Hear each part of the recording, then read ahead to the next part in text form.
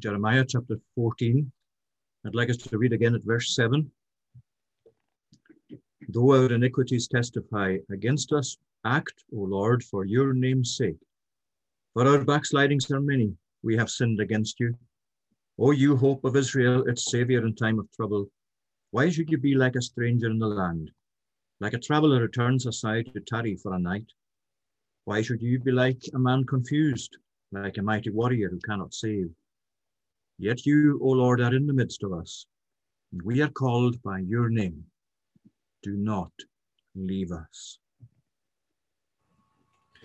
Well, we can see from the context here that this was a time of drought for Jeremiah and for the people of Judah. Jeremiah's book, it's sometimes difficult just to work out where exactly in the history of Jeremiah's ministry and the people we are, because it's not arranged chronologically. Some of the later chapters belong near the beginning of Jeremiah's own ministry. So it makes it difficult just to pinpoint exactly, but it's not really all that important at times to know that anyway. What we know from the chapter is that it was a time of severe drought. And of course, in regard to drought in Israel in those days, it was very much a sign of God's covenant judgment or displeasure. Think, for example, of the days of Elijah, which God made very clear that the drought in that time was related to the disobedience of the people and the rejection of God. And that's very much in mind here as we come to this passage.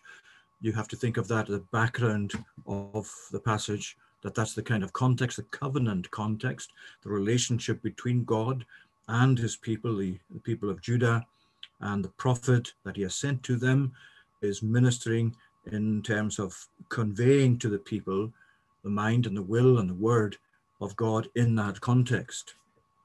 Now, of course, as a nation, we're not ourselves, as Israel were in those days, in that kind of covenant relationship with God.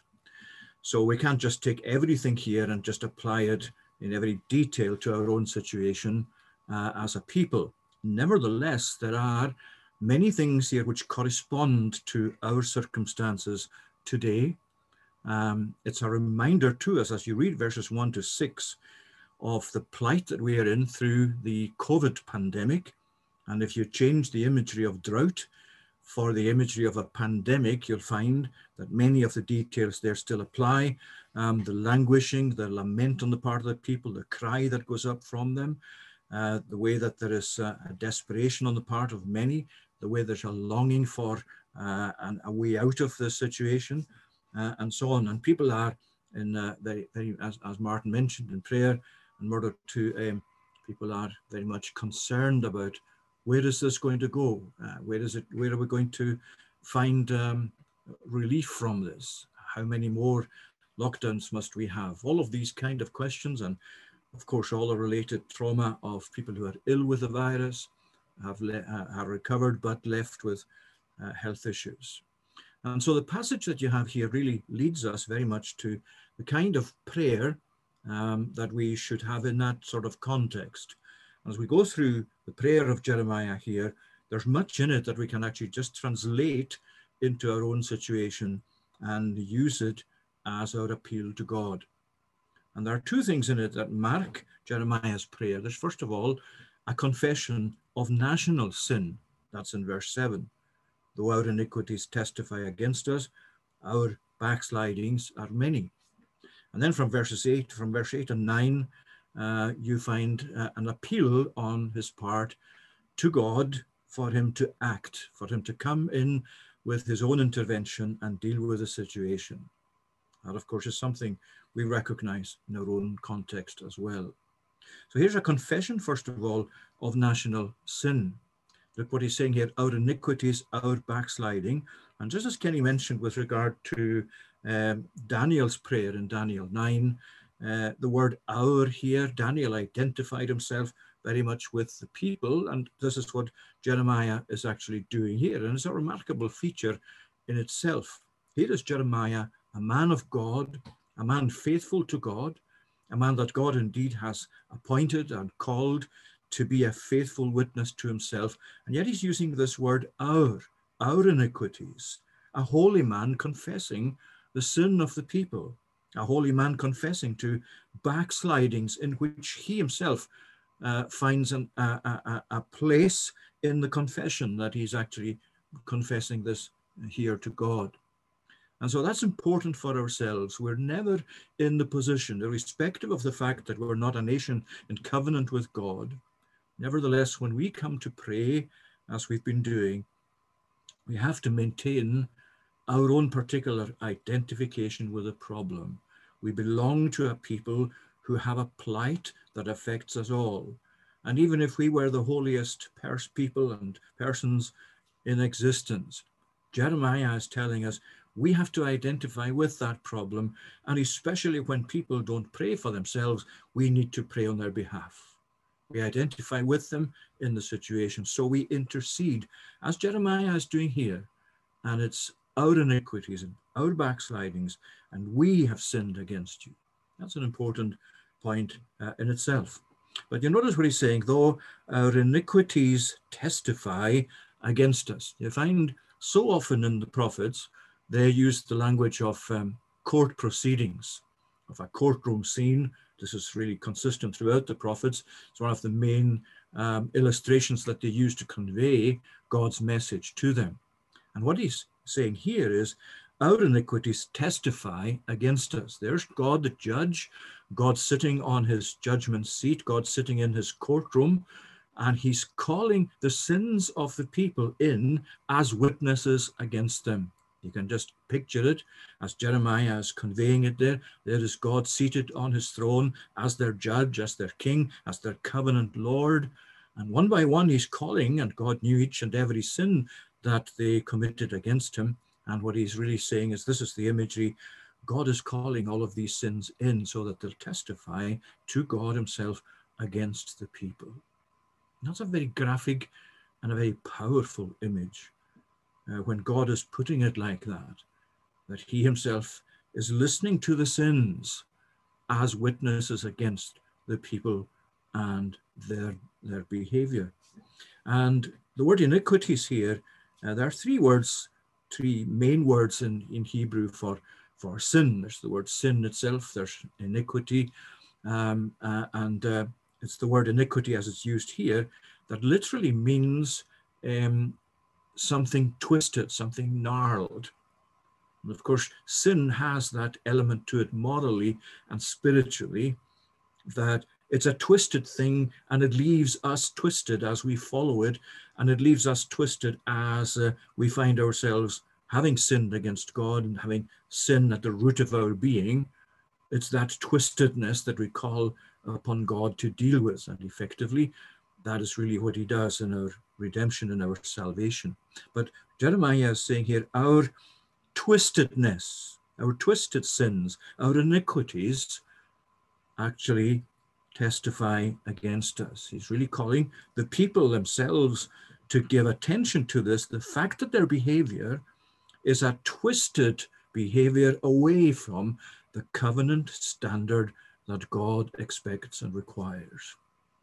And then he uses the word backslidings. For our backslidings are many. Some translations have our backslidings are great. But the emphasis really is on the amount. It's on the many backslidings. The word backslidings itself includes the idea of a willful action on their part. It's not accidental. It's not something that they're doing without being aware of it or without being aware of the wrongness of it. It's something that they are actually aware of, and deliberately they have gone away from God. They've backslidden. They've gone to idols other than God as their God. And so when he's using that language, what he's really saying, and again, this is really important for ourselves in our context as well, when he's saying our backslidings are many, behind that, you have the idea that he's really saying our sins are of such magnitude that only God's act, as he calls on God to act, as we'll see in a minute, only that can deal with this properly. Now it's important that we, as we've been doing, pray for medical breakthroughs with regard to the virus, with regard to our circumstances. We pray for a vaccine. We pray for further insight for those that are actually trying to bring this about and produce it. And all of that is important to pray for. And God will actually have us to pray for that. But we cannot actually lose sight of the fact that without God's own intervention, as you look out over the long years of departure from God, of twistedness away from the standard God expects, of the introduction of so much else in the place of God, we're surely in the position where we're saying, despite the fact that we're not in exactly the same covenant position as Israel, yet we can say, if the Lord does not intervene, if even more than a vaccine, because let's face it, if a vaccine is found as we pray and as we hope for the COVID pandemic, that's not going to remove the twistedness away from God, from us as a people. God alone can do that. And that's what Jeremiah is actually building into the language that he's using. So he's identifying with the problem. He's identifying with the people. He's confessing to be part of that. He's interceding for them. He's speaking about their iniquities, their twisted behavior as witnesses against them. He speaks about their backslidings being many. And as he does so, the magnitude of that is so great that only God's intervention is really going to effectively deal with it. But before we leave that, look at this word though at the beginning of verse 7. Our iniquities testify against us. God is calling them against us, he's saying. And our backslidings are many. We have sinned against you. But now he's saying, though this is the case, Lord, take action. In other words, the fact that their situation is so critical morally and spiritually, it's not yet quite at the stage where he cannot pray. We're going to see at the we can see at the end of the chapter that that's actually what God is saying, and we're not in that situation ourselves. God has not said to us, "Don't pray for the people you belong to." He did to Jeremiah. Just imagine how difficult for a man of God, for a man burdened for these people, burdened for their welfare, burdened for their recovery. Just imagine how difficult that must have been for him, for the Lord to say, do not pray for the welfare. After he had finished this prayer, don't pray for the welfare of this people. Though they fast, I'll not hear their cry.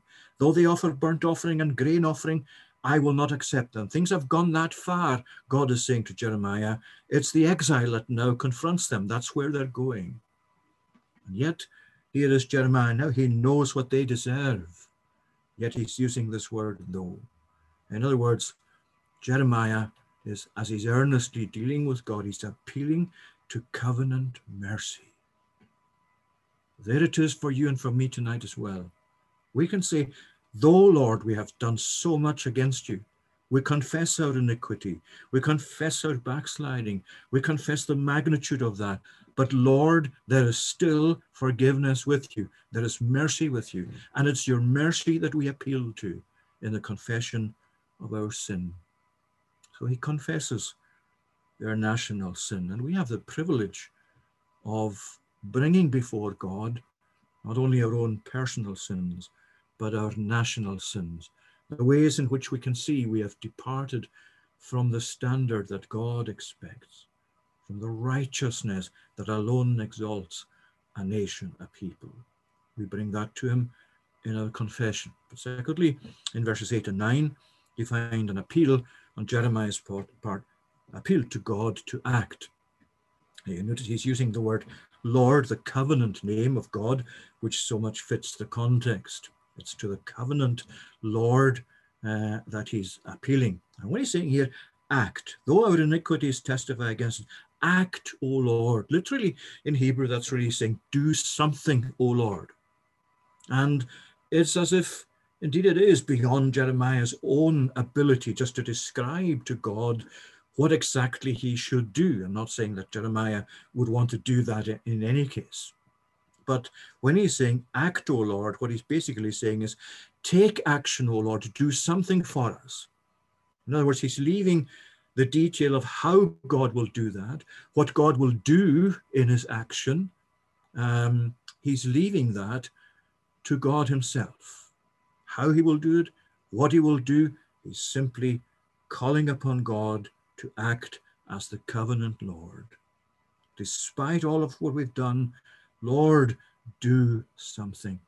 And we've had prayers ourselves since this outbreak, appealing to God to intervene, to bless even the outbreak itself, so that we'll be delivered from this terrible spiritual deadness and spiritual enmity against God that's so much a part of our society. Act, O Lord. But you see, he's saying, for your name's sake. And isn't that interesting? Isn't that important too? Because the first thing that Jeremiah says in calling upon the Lord to act is, he's not saying, act, O Lord, do something for our sake. Do something for our rescue. That's not what he's saying. He says, first of all, do this, Lord, act for your name's sake. It's not their own plight as a people that he has in mind first and foremost. It's God's name. It's God's reputation. It's God's honor. And there could be much behind that, because the name of God is associated so often with different aspects of God's character and of his covenant dealings with the people especially. But in this kind of context, you're thinking about God's own covenant commitment, and also God's steadfast love, which is a great covenant word used so frequently in the apostles, so in the prophets. So when he's saying here, act for your name's sake, he's really saying, Lord, I appeal to your covenant commitment, to the covenant that you have established with us. I appeal to your steadfast love, which is really on your side, your covenant relationship with us. And so on the basis of that, Lord, please take action. Please do something. And we can actually use those as well ourselves. Although as a people in the entirety of our society, we cannot say we are in covenant with God, but we are. We as his people are. And we appeal to his steadfast love that he has with his people. We appeal to his own covenant commitment for his church to be blessed. And you see, the basis of that appeal really is in who God is. And he uses these two descriptions in verse 8. O you hope of Israel. And then secondly, its Savior in time of trouble. And when he uses the word hope there, it brings to mind the hope that's in the heart of those who believe, the hope that they have towards God's own covenant promises, the expectancy they have, the longing they have for them to be fulfilled. But you see, hope is here being also brought to God as the originator and the source and the very foundation of that hope, because it's a name given to God himself. You who are the hope of Israel. And so often you find also in the Bible these kind of names given to God so that the focus comes to be upon that aspect of God's nature in relation to his covenant. He's the hope of his people. The hope that they have themselves, that they exercise, is based upon God himself, which is why they can refer to him as their hope. Now, some commentators point out to the fact that this word also in Hebrew, the word hope in this context, can also actually mean a pool of water. And that would make sense too in the context here, where he's talking about a drought and the effects of the drought, and drought as a covenant, a sign of God's covenant displeasure against the people and his judgment against the people. Well, he's saying, Lord, you are still the well, you are still the pool of water that we require. And near the beginning, of course, of the prophecy, he referred to the people having hewed out for themselves cisterns, broken cisterns, which cannot hold any water. And that imagery carries through in the prophecy as well. But here he's saying, there is such a source of water as we need for our spiritual dryness. Lord, that's in you. Isn't that so important for ourselves too? We know that the well has not gone dry. The dryness is in us as a people. We are the ones who live far from the well, as Samuel Rutherford put it. And we complain but dryly of our dryness. But the well is there, and it's as full as it's ever been. But we have gone this distance from God as a people. And here is Jeremiah reminding us that God is still the source of life for us. And so we're appealing to him as the hope, the fountain of his people, the fountain of life. He talks too about the Savior in the time of trouble. Here's the importance of historical reflection, the importance of knowing the history of his people. And Jeremiah knows that very well. He's looking back on history. He's looking back to the way God intervened at other times in their history, the great big events of the history of this people that he belongs to, how he came so often to their rescue, whether it was in Egypt or against other nations that were seeking to wipe them out, take them captive, whatever. Here is Jeremiah reflecting on the fact that he's still the Savior of his people in time of trouble. And if you look back over our own history as a nation and as a church in this nation, this is something that is very obvious in our history. There are many occasions when the church in our land, the faithful people of God, became very small in number, were hounded, the Covenanters out on the moorside, not able to meet in church buildings, hounded out of them, many of them imprisoned, put to death. But the Lord came so often when they expected this would be the end. The Lord intervened. The Lord came sometimes miraculously to their rescue, the Savior in time of trouble. And the time of our trouble at the moment has not changed God's ability to intervene. And we pray to him as the Savior in times of trouble for us. So he calls on God to act, to do something on their behalf, but for his name's sake. The basis of that appeal is in God himself being the hope of Israel and its Savior. And then he has three questions. There are four questions. O you hope of Israel, its Savior, why should you be like a stranger in the land, like a traveler who turns aside to tarry for a night? Why should you be like a man confused, like a mighty warrior who cannot save? Well, two questions, but divided into different sections. Now, of course, the word why, you recognize that word yourselves very well.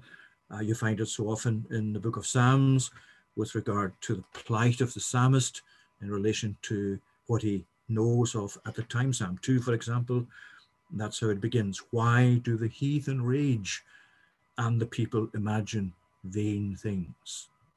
Psalm 10, verse 1, and others have the same. It's the longing of the psalmist and the longing of Jeremiah for an answer, the longing to enter more into it so that God will actually reveal something more to him that will help him deal with the situation. Maybe there'll never be an answer to the question why, but it's not wrong to ask it, even if God chooses not to answer it specifically. But what he's saying is why?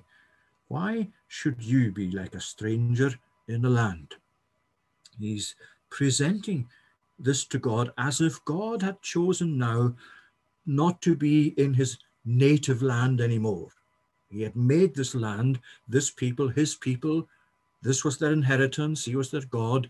He was the one who allocated this land for himself and for his people. But now it appears, because they're under so much judgment, because of their disobedience, as if it's no longer his native land or his resting place. And he's saying in his appeal, well, why should this be, Lord?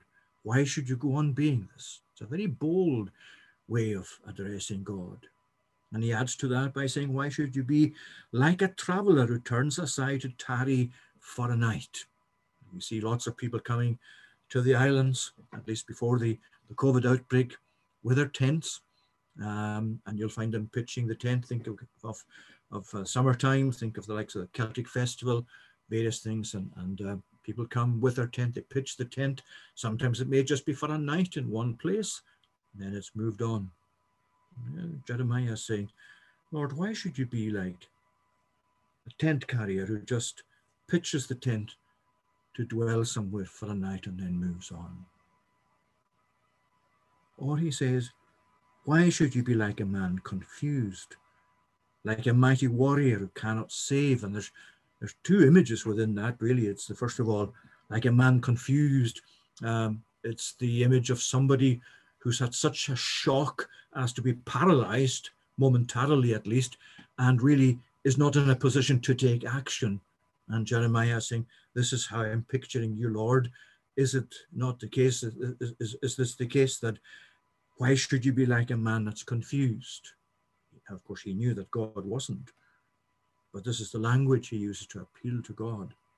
And then like a mighty warrior who cannot save. A mighty warrior who was able to save in the past, but now is not showing himself as one mighty to save. And here are the questions and these elements built into them. And when we think of the situation that we've had for so many years, with more and more, it seems, of the gospel being eroded, more and more even of the confessing church giving in to the pressures of the world, the pressures of secularism, the pressures of immorality, the pressures of lobbyists and that lobby for things to be changed so that it appeals more to the world instead of just leaving the gospel as it is. All of that. Here's what you can take to God. Lord, why should you be like a stranger in the land? Why should you just be passing through? Why should you be like a traveler that pitches his tent for a night? Why should you be like a man confused that really isn't able to act? Why should you be like a mighty warrior who cannot save? In other words, what he's telling us to do is bring our situation to God and appeal, Lord, please stay with us. Don't move on. Don't actually be in our midst just for a little time. Don't act as if you're not able to take measures to rescue us. Show yourself as you have in the past, as a mighty warrior who is able to save. And then he comes to the climax of the appeal. You find that really in the second half of verse 9 there. And again, it's a wonderful emphasis.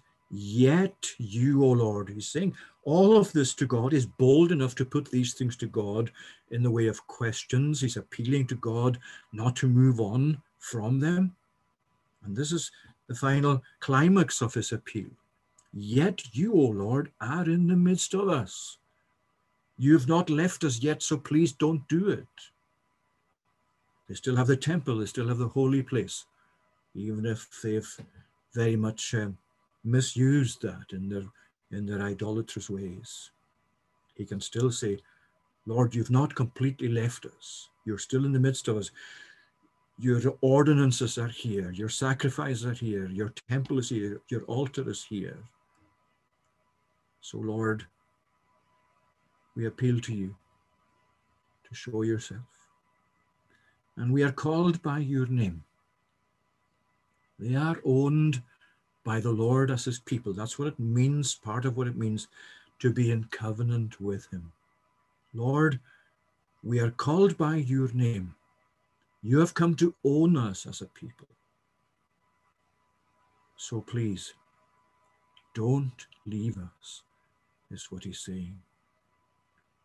And these final words are words, the prospect of which should really terrify us.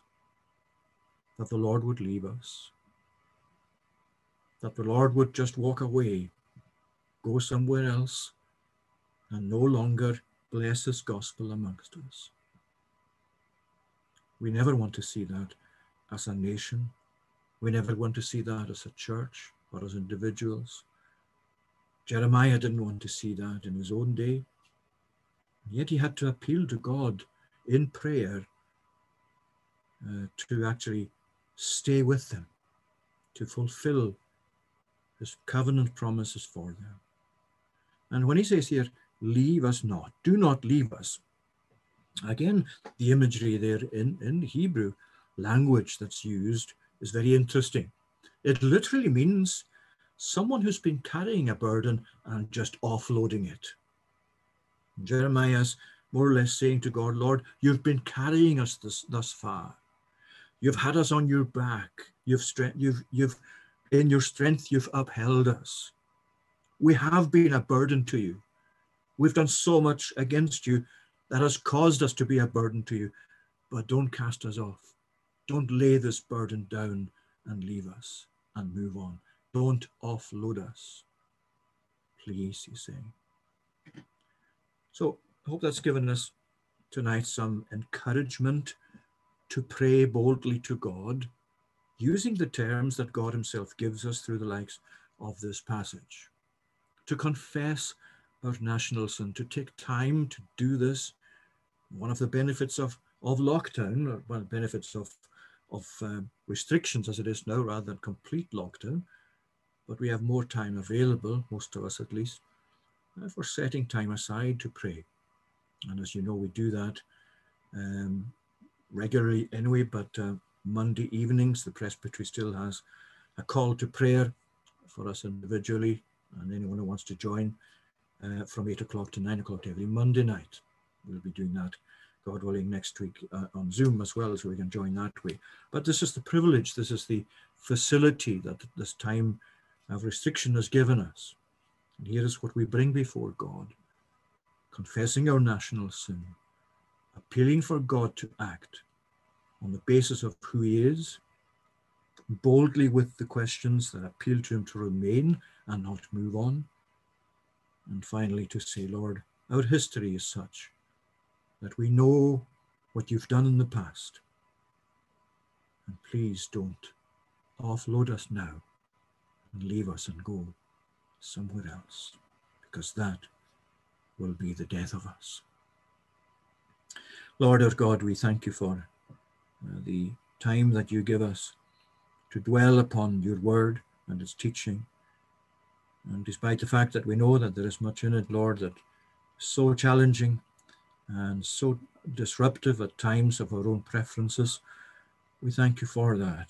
We thank you for the way that you bring before us these great events from history, from the history of your church, and especially from these great men that you called to be in leadership at that time, to call a nation back to their roots in the covenant that you made with them. We ask that you would help us, O Lord, to use that as our example too, as far as we are able. We do appeal to you, O Lord, despite what you see in us, even as your people, and despite what you see throughout the nation of an abandoning of your ways and an erecting of much that is contrary to your will and displeasing to you and idolatrous, we ask that you would not leave us, that you would not be amongst us as one who abides for a night, as one who comes and then moves on. Gracious one, hear us as we call to you, and do these things for us more than we are able to ask or even think.